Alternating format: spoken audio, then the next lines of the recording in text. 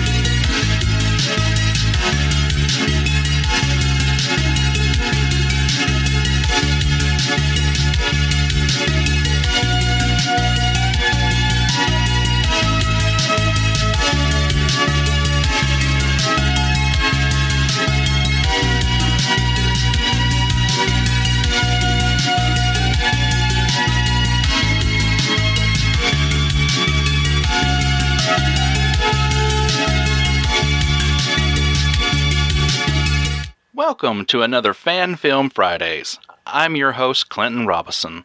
There's a party being planned here at Longbox Crusade HQ. It's a birthday party for, well, one of Jason's cats. Or, that's what I'm told anyway. But, either way, the guys sent me down a piece of cake and a party hat. Granted, they sent Sean Ross to bring it to me, but whatever. Sean, I'm glad you're here anyway. I'm staying 6 feet away. I'm staying 6 feet, not social distancing. I know that's the length of your chain. They warned me, the Albrechts warned me. They said, okay, his chain goes from the radiator out 6 feet, so keep a 6 feet, circumference. So that's what I'm doing. Well, they're not wrong. But, since you're here, how about let's talk about a fan film? I know this is a flimsy preamble to an episode, but the heck with it. Everybody knows my shtick by now. I am here for the flimsy. Let's do it. All right, so today's fan film is Sherlock Holmes and the Adventure of the Furtive Festivity. We've discussed Sherlock Holmes as a franchise on this show before, and it's pretty much in the cultural hive mind by now, but Sean, can you give a brief reminder of who Sherlock Holmes is, or what he was, what he's all about, that kind of thing? Sherlock Holmes is a creation of Sir Arthur Conan Doyle, and he is the greatest literary detective in the history of literature, which is a great sentence I just said. He's the number one sleuth, and he's such an adaptable property that we see him in media everywhere, from modern-day interpretations like Elementary or Sherlock, and even on the holodeck in Star Wars The Next Generation. He always has his faithful companion, Dr. John Watson, who was a military doctor who serves Sherlock Holmes as they go out and solve mysteries for Scotland Yard. And he's just, some of the greatest stories ever told, The Hound of the Baskervilles, and, we've got some great characters that show up here that are part of his mythology. And this is a great depiction of an formerly maybe unseen portion of Sherlock's life. Oh. All right, so this particular film debuted on YouTube back in August of 2019 by Furtive Festivity Short Film, appropriately named account. August of 2019 seems about 40 years ago at this point, though, but no kidding. Instead it's just, a couple. The film stars Ken Bolden as John Watson, Gregory Johnstone as Sherlock Holmes, Hazel Leroy as Mrs. Hudson, Brian Gannon as Inspector Lestrade, or Lestrade, as you may choose to say, Alison Beauregard as Mary Watson, Tony as Toby the dog, which I find interesting that I know, why changed rename the him? Dog's name, and including Michael McBurney as Professor Moriarty. It was directed by somebody whose name is not on there. Mina Hoffman. Notes. Yes. It was directed by Mina Hoffman. Assistant director was Isabel Opsitos. I'm sure I butchered that. And it was written by Carolyn Dussel. The film sports a little over 23,500 views on YouTube. Not too shabby for something of a niche production, but I figure once people are aware of exactly why it is considered niche, they'll be eager to seek it out. So before Sean and I get into all this discussion and pretty much spoil everything, please take a moment and check out the show notes for the link to this film. It'll only take you about 13 minutes to watch, so not a large part of your day. Not only will Sean and I completely spoil all the plot points, etc., about this film, it's just so much more fun when everybody's on the same page, no pun intended, when listening to our discussions. I promise you, it's more fun. So, pause here, watch the film, and come right back. Through my years working with the exceedingly clever Mr. Sherlock Holmes, I have partaken in countless adventures. My favorite moments with my detective have been the domestic ones. How does a hapless fool like me hide a surprise birthday party from the world's most accomplished detective? Well, hopefully, the master sleuth has rubbed off on me in more ways than one. Everybody back? Good.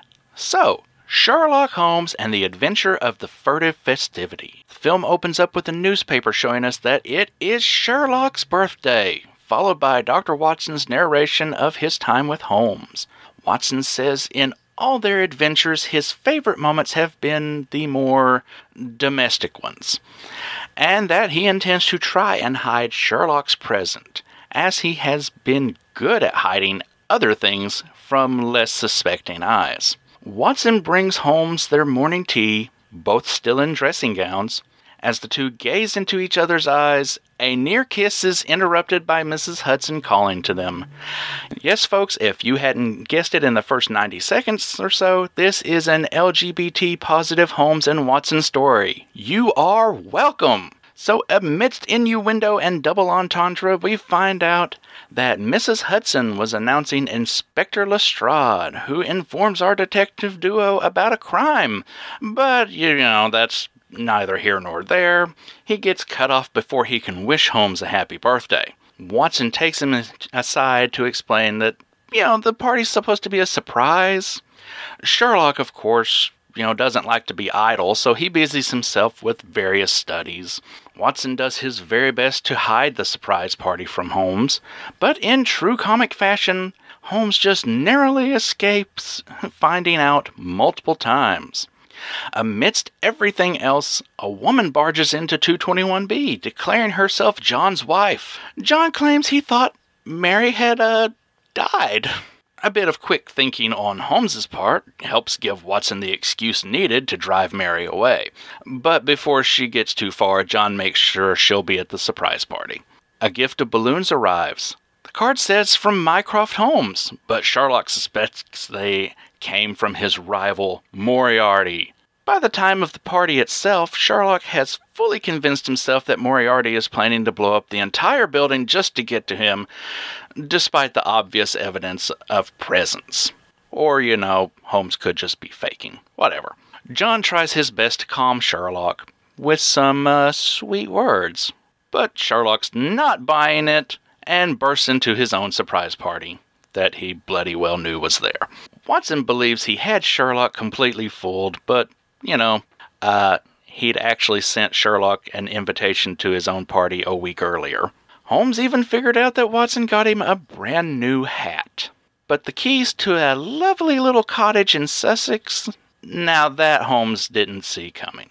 And that, in short, is the 13 minutes of the Adventure of the Furtive Festivity. So, Sean, what do you think of this film? This film is delightful. Capital D, delightful. When you reached out to me and you were like, hey, do you want to come back on Fan Film Friday? I was like, yes, of course I do. And you were like, okay, here are some options. And you gave me a couple comic book options and you gave me Sherlock. And I'm a huge Sherlock Holmes fan. I love Sherlock Holmes. I read the stories as a kid. I gobbled them up. I love mysteries. I love detectives. I listened to John and Maggie read Encyclopedia Brown stories on Married with Cartoons. I really, really love detective stories. And so I was really excited when you sent this. I had no idea that it was an LGBT version of Holmes and Watson. And it's funny because it opens with, little hints. And I was like, oh, that's interesting. That's maybe more sexualized than they probably intended. Because I had no idea. And then you realize, oh, no, this is exactly what they intended. These two men are in love and they're a couple. And the thing that carries this movie for me and it's wonderful in a million ways. But the heart of this movie is the just unbelievable chemistry between the two leads, between Ken Bolden, who's Dr. John Watson, and Gregory Johnstone, who's Sherlock Holmes. They are so convincing as a loving couple that I actually, in my head, was like, oh, they're clearly a real couple in real life. Like, you can't achieve that kind of chemistry. That's a chemistry that's built over decades together. There's no way you can build that kind of chemistry just for a short film. And then I watched a little making of, and I realized that they aren't a couple, but they have been friends for a really long time. And I was even more impressed because it is some of the best on-screen chemistry I've ever seen. So I loved it. I'm so thankful that you had me on the show for this film. I mean, I love it. Do you love it as much as I do? Because I'm seriously giddy with joy. Absolutely. I love this film, and I'm so glad you brought up the chemistry between them, because I was going to mention the behind the scenes stuff where they say, well, we've known each other for years and years and done these different productions, but this is probably our first kiss. Yeah, that is a great moment when he says that. He's like, but this is the first time we've kissed. But even then, I love that. Again, they're so sweet together. They're just so loving. And Watson, really dotes on Holmes, and Holmes clearly has unbelievable affection for Watson. And it really is such a sweet peek into that part of the story. And it rounds it out really nicely, because this isn't a story about mystery and peril and danger. It's a story about two people in love who are trying to show their partners different ways that they love each other. It's really, really good. And, before we really get any much further, I have to really emphasize this. This is a very LGBT positive film. Yeah. Oh, yeah. The creators themselves are LGBT as well. It was created as part of a senior thesis project focusing on LGBT themes, all that. Now, that being said, this is a complete romantic comedy, sitcom, all that kind of stuff, with lots of jokes about them being gay, but not jokes about being gay. It's an open secret. All their friends know. Mary knows, Lestrade knows, everybody knows that John and Sherlock are a couple, but they don't put a flag on it. They don't announce it to the world. They don't make an issue of it. And it's so wonderful. Yeah, it's really nice to get a story about the LGBT community that isn't about trauma and isn't a coming out story. And, there's those stories can be told and be told really well. But I really love that we just get this little slice of life story about two people very much in love. And I think, like you, I was really excited that this wasn't a story about them hiding their love. That wasn't the kernel of the story. That's not the main plot. And that because of the time they live in, they can't be, maybe super public about it, though they don't linger on that at all.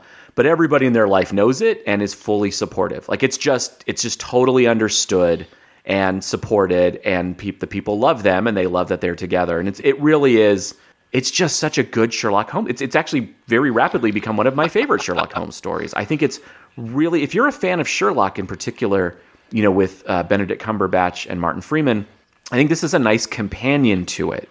I think it's a really nice modern look, though the story is set in the 1800s. I think it is a nice modern look at Sherlock Holmes, or at least through a modern lens. I think it's a really nice companion to that series.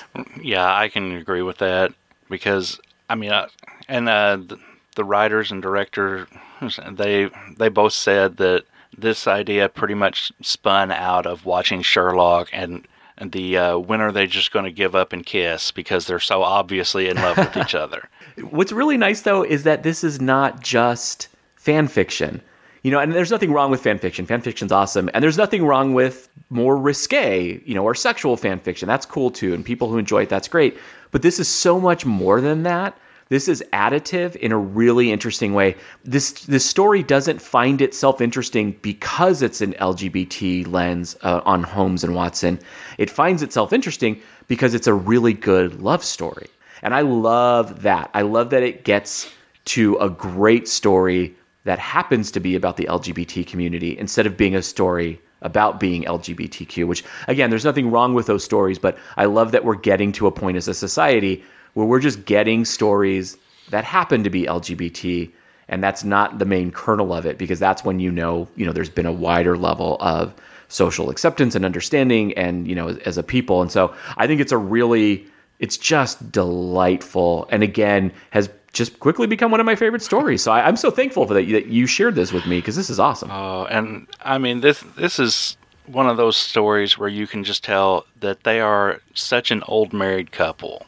Like you said, it's not a trauma story. It's not that they don't fall into any of the usual Hollywood type LGBT tropes. They don't, for lack of a better term, they don't queen it up. They don't over flamboyant it. It's not the birdcage. It's and those stories can be great too. But yeah, this is really domestic. It's really sweet. Oh, and man, like everybody on screen has real chemistry too. Not just Holmes and Watson. Because I mean, even when Mary comes in and she's just like that indignant, shrew of a wife, and then and Watson just bursts out and he's like, "You will be there at the party," and she's just like, "Yes." It's like it's kind of like, will you just quit using me as a beard and just let me be off? But okay. Well, and even that's sweet, because when she first arrives, and this whole film is this little comedy of errors of Watson trying to surprise Holmes, which is going to be impossible, and doing a really poor job of it. I mean, he leaves the donkey ears for Pin the Tail and Donkey out as if those are just commonplace things, and so it's a cute little comedy of errors. And so when Mary shows up and he's like, "Oh dear, I thought you were dead," I actually was taken aback for a minute, because I was like, "Oh, wait a minute, this is a weird way for this to turn." And then when it turns out to just be sort of playful, and then at the end he's like, "Well, you are coming tonight, right?" Which means they have been in touch, and she is a part of his life, and she clearly does support them if she's coming to the party, even if it's somewhat begrudgingly. I thought, oh, that's really cute. I like that a lot, because it honors the continuity of Sherlock Holmes, but it puts a nice little spin on it. And I have to ask you, Clinton, of the many little goofs that Watson makes that Holmes clearly notices along the way, but he plays along, what was your favorite moment? What was your favorite little, he almost sitcom moment where he almost finds out about the surprise Oh my party? goodness. I mean, obviously the reveal of, having sent Holmes the invitation to his own party was pretty dang hilarious. But I mean, you really can't count that, because that just comes as a stinger. Honestly, I really like the confetti that pops out of Holmes's cocaine box. What's better than cocaine? Cocaine with confetti. It's like a Betty Crocker funfetti band of cocaine. And I love that they didn't shy away from the cocaine. Yeah, that part was a little... It took me a couple watches to be okay with it, but Watson's trying to get Holmes out of the house so he can get everything set up. And he's like, "Oh, darling, why don't you go out and partake in something that I normally wouldn't approve of?" And he taps the middle part of his arm, where you would inject drugs. And Holmes is like, "Oh, yeah, let's go. I'll go do that." And you're right. There was a moment where I was like, "Oh, okay, that's cool. They're really embracing all of the continuity of Holmes and Watson. That's pretty interesting. That's pretty funny." And then, he opens the box later to get his cocaine, and confetti comes out. Like it's you great. said, the Pin the Tail and the Donkey, leaving the, obviously hat-shaped box right there. All the other presents, balloons. My favorite reveal is when the party actually happens. And so the guests have arrived, and Watson ushers Sherlock into the room, and they all say surprise, and there's a cake. And they don't show the cake quite yet. And Holmes says, or Watson says to Holmes, "Oh, I had them make you a cake in the shape of a microscope, because you're a scientist." And they cut to the cake, and it is a penis and testicles. I mean, it is a totally phallic bachelorette party cake, and it is amazing. And they both look at it for a second, and then Mary takes the cake cutter and stabs it through the urethra. And Holmes and Watson both go, "Ooh," and they cover their genitals, which is it's such a good little beat. And they don't linger on it too long. They don't, stare at the camera saying, "Look how clever we are." But it is unbelievably funny. And again, also a sweet reminder of how in sync they are, because they both make the same movement, and that Mary, while she is at the party supporting them, still has a little bit of anger, that her love story is not hers, that it's John and Sherlock. So that part is so awesome. But you neglected to mention the one little thing that Sherlock says almost half under his breath when he sees the cake. I think I prefer this look better. Yeah, he makes the very obvious, yes. oh yes, bachelorette party comment like you had said. And that's one of the things that's so nice about this is the way that the two characters, the chemistry is undeniable, and the way that it presents, for lack of a better term, their sort of love language is Holmes being very supportive and wanting to make Sherlock happy and comfortable and surprise him with more sort of symbols of their domesticity and their existence as a couple. And Holmes is a very sexual love language, and not aggressive in any way, but a very physical language. And that's the other part that I think you have to give real credit to for these actors, is the chemistry is not just romantic and emotional, it's physical. Like, there is a lot of touching in this movie that's the sweet kind of touching of two people in love, where there's like a lingering on a shoulder, or a hug, a hug from behind, while they talk or something. And it's really, really, they just do such a good job in this movie in 13 minutes of just building up this couple in a way where you go, oh my gosh, I'm so happy they're together.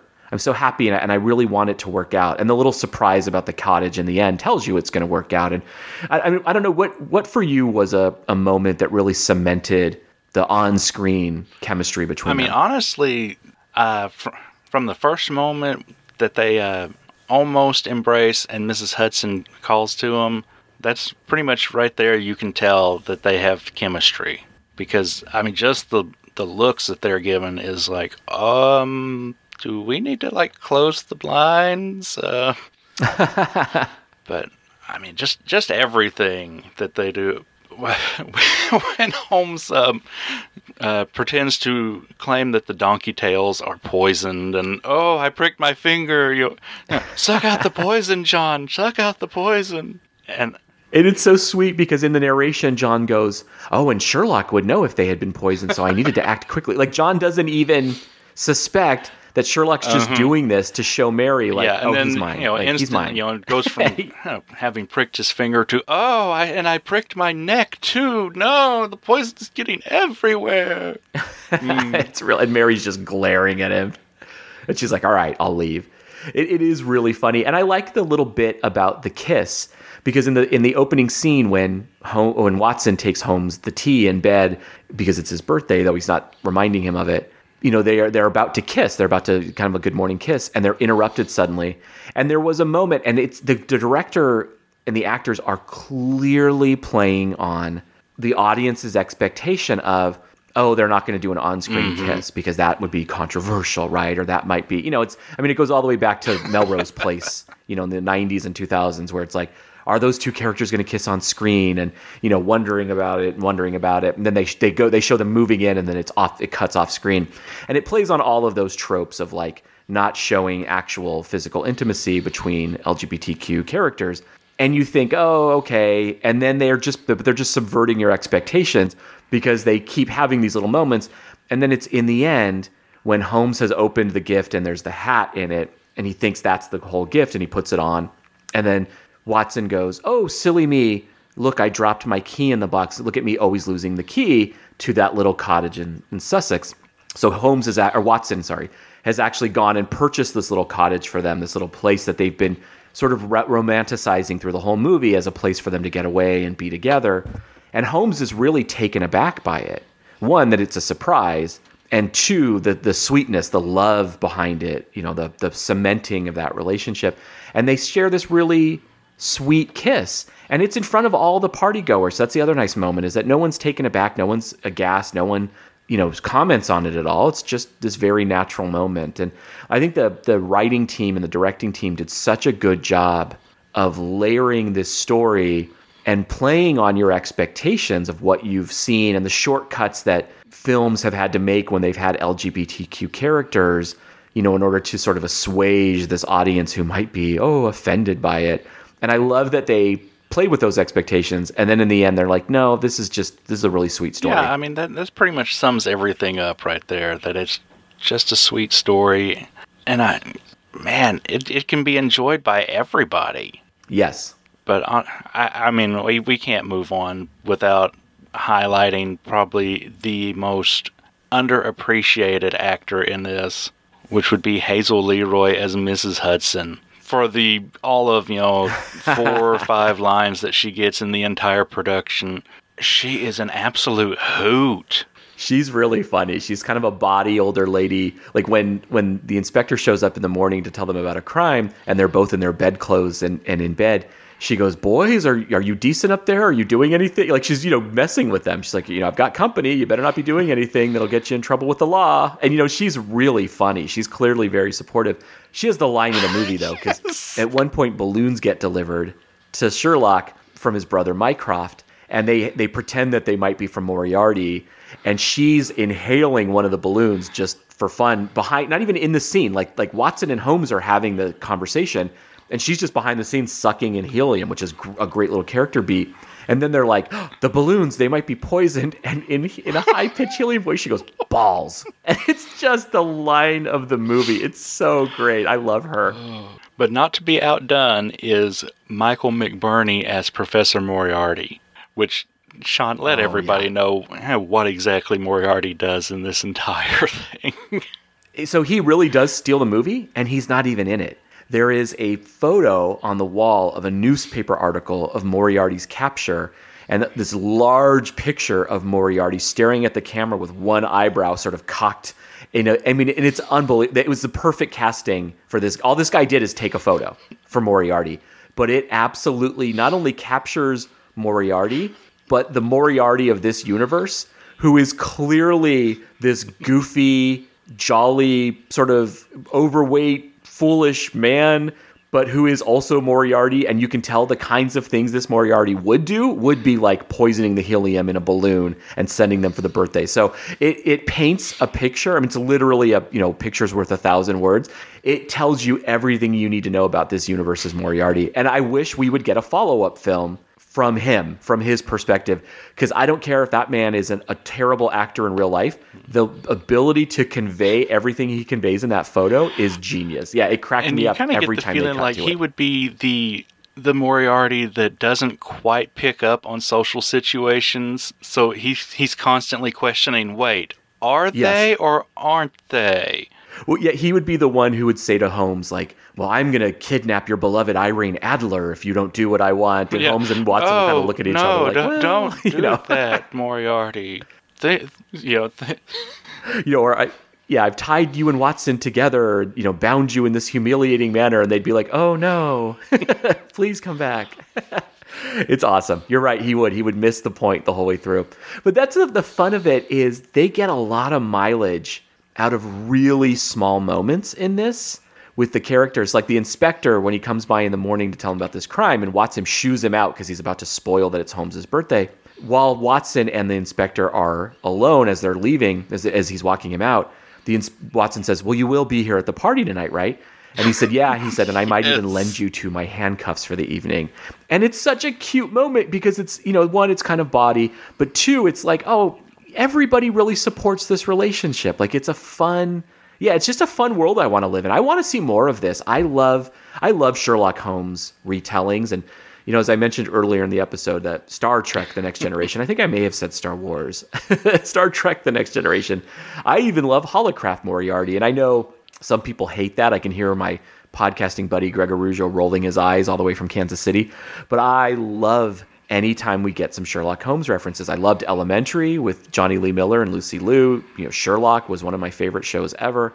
And I really lament the absence of a Sherlock series right now. So I would love some studio to throw a ton of money at these, I'm going to say kids, because they feel younger than me, and have them just do an entire series. I'm with you. I would love for them to continue with all this.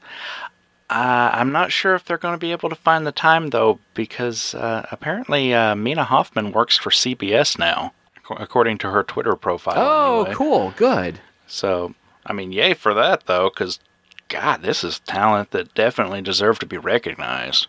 It is. That's awesome. I'm glad she's being recognized because, yeah, it's brilliantly written and directed. And I hope, Ken Bolden in particular, who plays Watson, I was shell-shocked when I watched the little behind-the-scenes vignette that neither of the actors are British because they do such a good job affecting those accents. But Bolden in particular is so good that I was like, man, I hope somebody taps him to be Alfred at some point because he is a brilliant, uppity butler. Like, he would be an unbelievably great Alfred. And in my headcanon, and I'm not just saying this because this is the film we happen to watch, in my headcanon, Alfred has always been gay. I've always thought of Alfred as a gay man, and that he, has a paramour somewhere, and it just, and in fact, I'm always sort of caught off guard when they pair him up with like Mademoiselle Marie or somebody, because in my headcanon, he's gay, and it's just known, and it's just, that's who Alfred is. And so I would love, not that Bolden is gay or that Bolden would have to portray Alfred as gay, but I would love that, and I think he would be a perfect actor for Alfred. On the actors themselves, but like I said, Mina Hoffman and I do believe Carolyn Giselle as well are both LGBT. And man, though, thinking about Bolden as Alfred, man, that's like, I can very much see him in the vein of the same performance Ephraim Zimbalist Jr. gave on Batman the Animated Series, like that kind of Alfred. Mm-hmm. I mean, oh yeah. Yeah, he's almost like the butler from Arthur. Would you like me to wipe your ass, sir? Oh man, gosh. I mean, think about that. I really want to reiterate these people did this as a senior thesis project in college. Yeah, it's unbelievable. I mean, the talent is. It reminds me of Lin-Manuel Miranda. Sorry, it reminds me of Lin-Manuel Miranda, who wrote In the Heights as his senior thesis in college, where you just get somebody who's a kind of prodigy, somebody who's so talented that not even out the gates, but before they get to the gate, they're producing, what would go on to be really fantastic work. And so I'm going to watch for her now. Like, I want to see what she's doing next, because there's a level of craft here from all of them, not just from Mina Hoffman, but there's a level of craft from all of them that just reminds you that there's so much unbelievable talent out in the world, and we don't get to see even the tip of the iceberg because it's so hard to make it in that industry. But I love it, man. This is, in my mind, in a lot of ways, this is the beauty of your show, because this is something I would never have encountered otherwise, because I just have never been drawn to fan films. It's not something I've sought out, and in fan films, I think my built-in prejudice is that they're going to be shoddy, or that they're not going to be particularly well done. And yet the X-Men film we reviewed a while ago and this film have both been awesome. And, in other films that you've covered on the show as well, particularly a Batman film, they've been really, really good. And I just love that not only is there the existence of these little short films, but that your show is highlighting the hard work of these people who get, no critical acclaim for this. It's just labors of love. So good on you, man, because this is really cool. I mean, this film was obviously crowdfunded. They freely admit that and everything. I really want to stress they worked with like a set and a half, because they constantly had to redo the set for the interior of the 221B. They changed it up to be Holmes's bedroom, Holmes's study, the parlor, and then they have that one brief moment of the exterior. But everything else is, you can definitely say it's a bottle film, bottle episode, whatever. Yeah, it's a one act play, one room play. Do they make the absolute most of it? I mean, now we've covered other films on here where they only have 2 or 3 little sets, but man, I can't even imagine like how much thought had to go into, okay, how do we do this? What angle do we need to shoot from? How do we need to redecorate to make it this? And then the costumes. Oh man, like I fully believe that was a an 1800s dressing gown they were wearing. It's awesome. And the use of the costumes is great, because by having Watson's opening narration happen when he's in his dressing gown, it adds a level of intimacy to it, where within the first moment, even though they haven't called attention to it, you do get a little like, oh, this is a weirdly intimate place to start this story, until you realize, oh, no, actually, that's completely appropriate because from the first moment, even with the costuming, they're telling you these are two people in love, and it's awesome.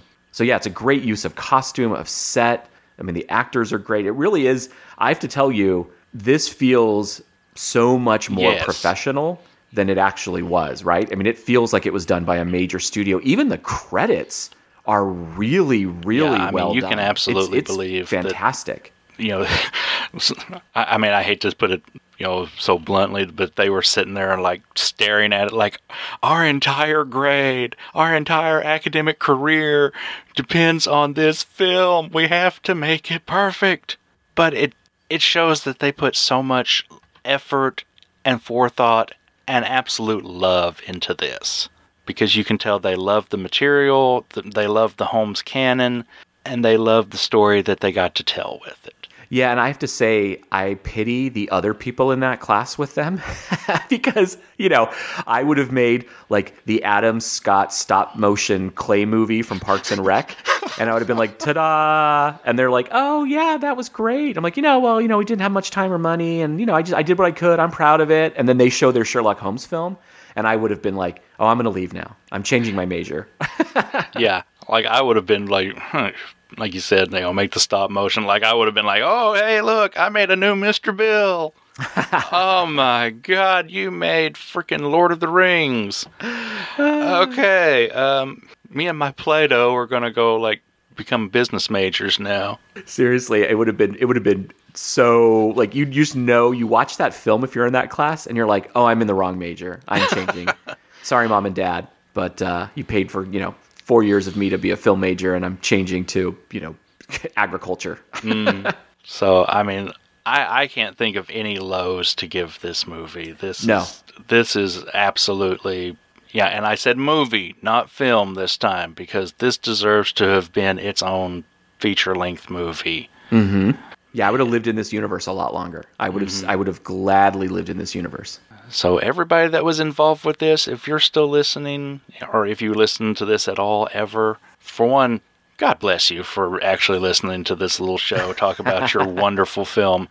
But also, you have fans, serious fans.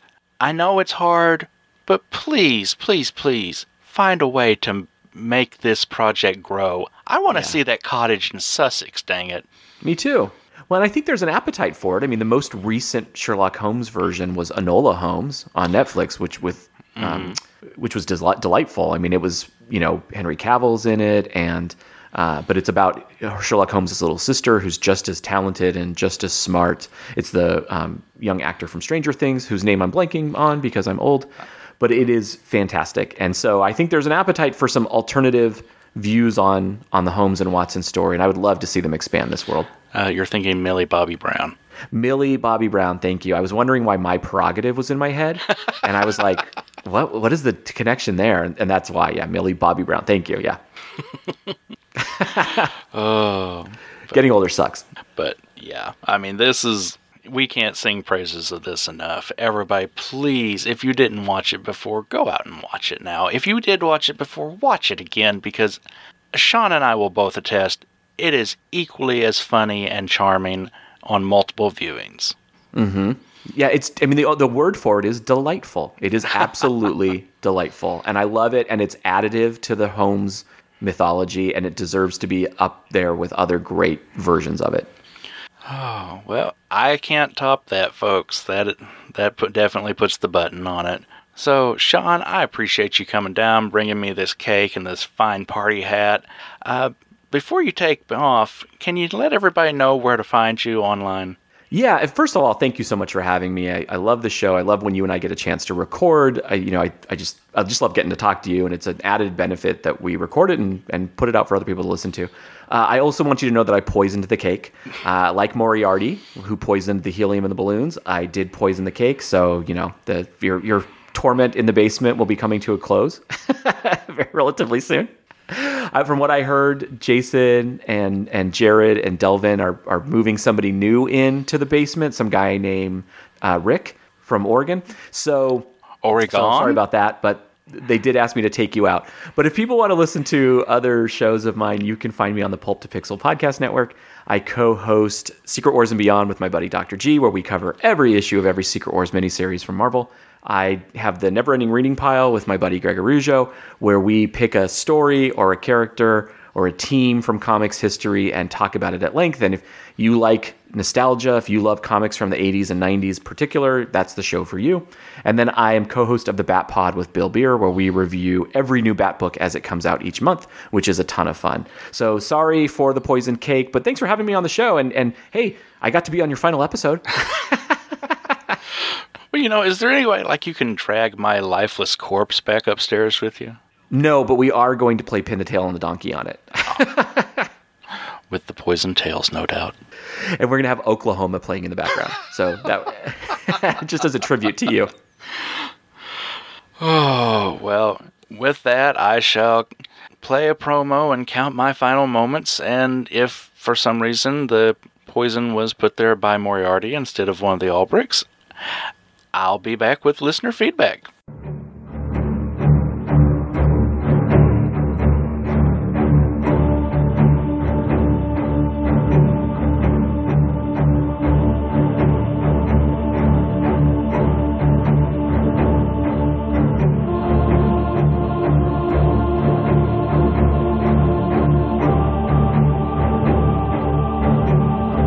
In 1984, I was 10 years old, and a strange light lit up the park behind my house.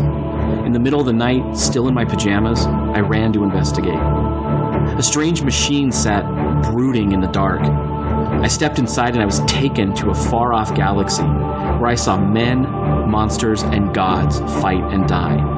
Join us again on the Marvel Superheroes Secret Wars and Beyond series, part of the Pulp to Pixel podcasts, where we will discuss each issue of the Secret Wars miniseries and their long-term impact on the characters who joined us on Battleworld and on those we left behind on the home front. Join us again on Battleworld. Return with us to our Secret Wars.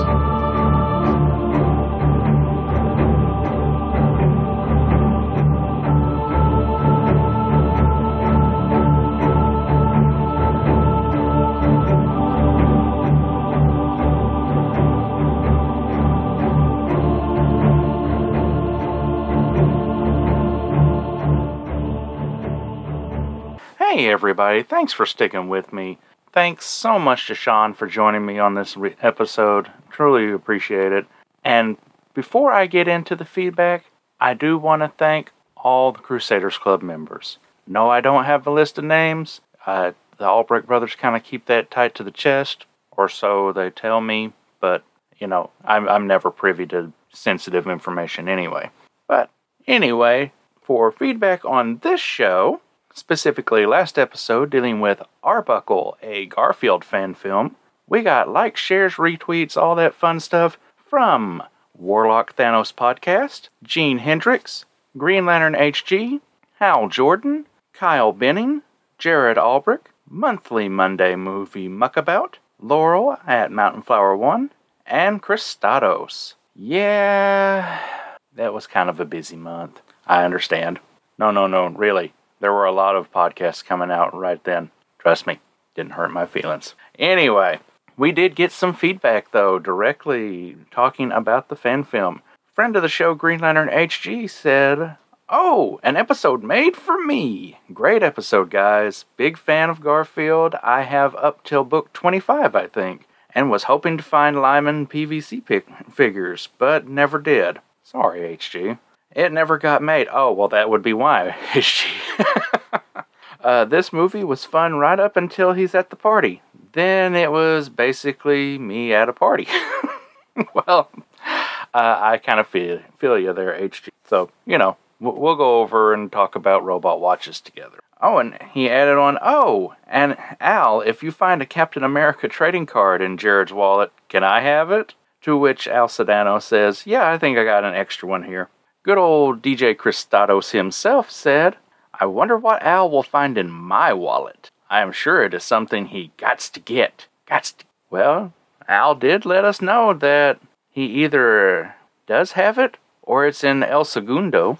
Good old Gene Hendricks let us know that Yeah, I wasn't going to listen to you guys talk about this. Oh, sorry, nope. If I wasn't going to listen to you guys talk... Okay, good, Gene, good. Like, I thought you were getting ready to just ditch us entirely. He says, if I wasn't going to listen to you guys talk about this, I would have turned it off in the opening credits without credit sequence too. After that, though, the film was pretty decent. Who has a landline anymore? Right here. It seems like all our homes were in horrible cell areas. Well, I kind of understand, Gene, because, I grew up in very rural Oklahoma. Yeah, cell service is spotty at best in some of those places because of, things like nature. And I still have a landline, just out of habit, if nothing else. I like it. Sue me. So, that's the feedback, folks. That's pretty much it. That sums up this episode, which is fine because Sean and I definitely spent a lot of time talking about Sherlock. So, get some of the feedback in for Sherlock, folks. I'd love to hear from you. Once again, thank you to all the listeners, Crusaders Club members, and all that fun stuff. If you want to be a Crusaders Club member, you too can join the Patreon. Just for as little as $1 a month. One little dollar. I can't even wash my car for $1. I can't get a car out of the basement anyway, but you know what I mean. Anyway, I'm rambling on, and you're tired of listening to me ramble. So, I will sum it all up with saying thank you for listening, and until next time, when we watch another fan film and listen to me talk about it on a Friday. Oh, okay. Yeah, rambling is not a good thing. So, thank you for joining me, and I hope to have you back for another Fan Film Friday. Today you can take your telephone, your cell phone, and you can make a movie on that. And if it's a really cool movie that's funny and it's dramatic or whatever, you can post it on YouTube. If you want to make films and you want to tell stories, you can do it. After all art is experience. But if you're obsessed with film and you love to tell stories and you love working in that medium, then that'll give you the strength to be persistent.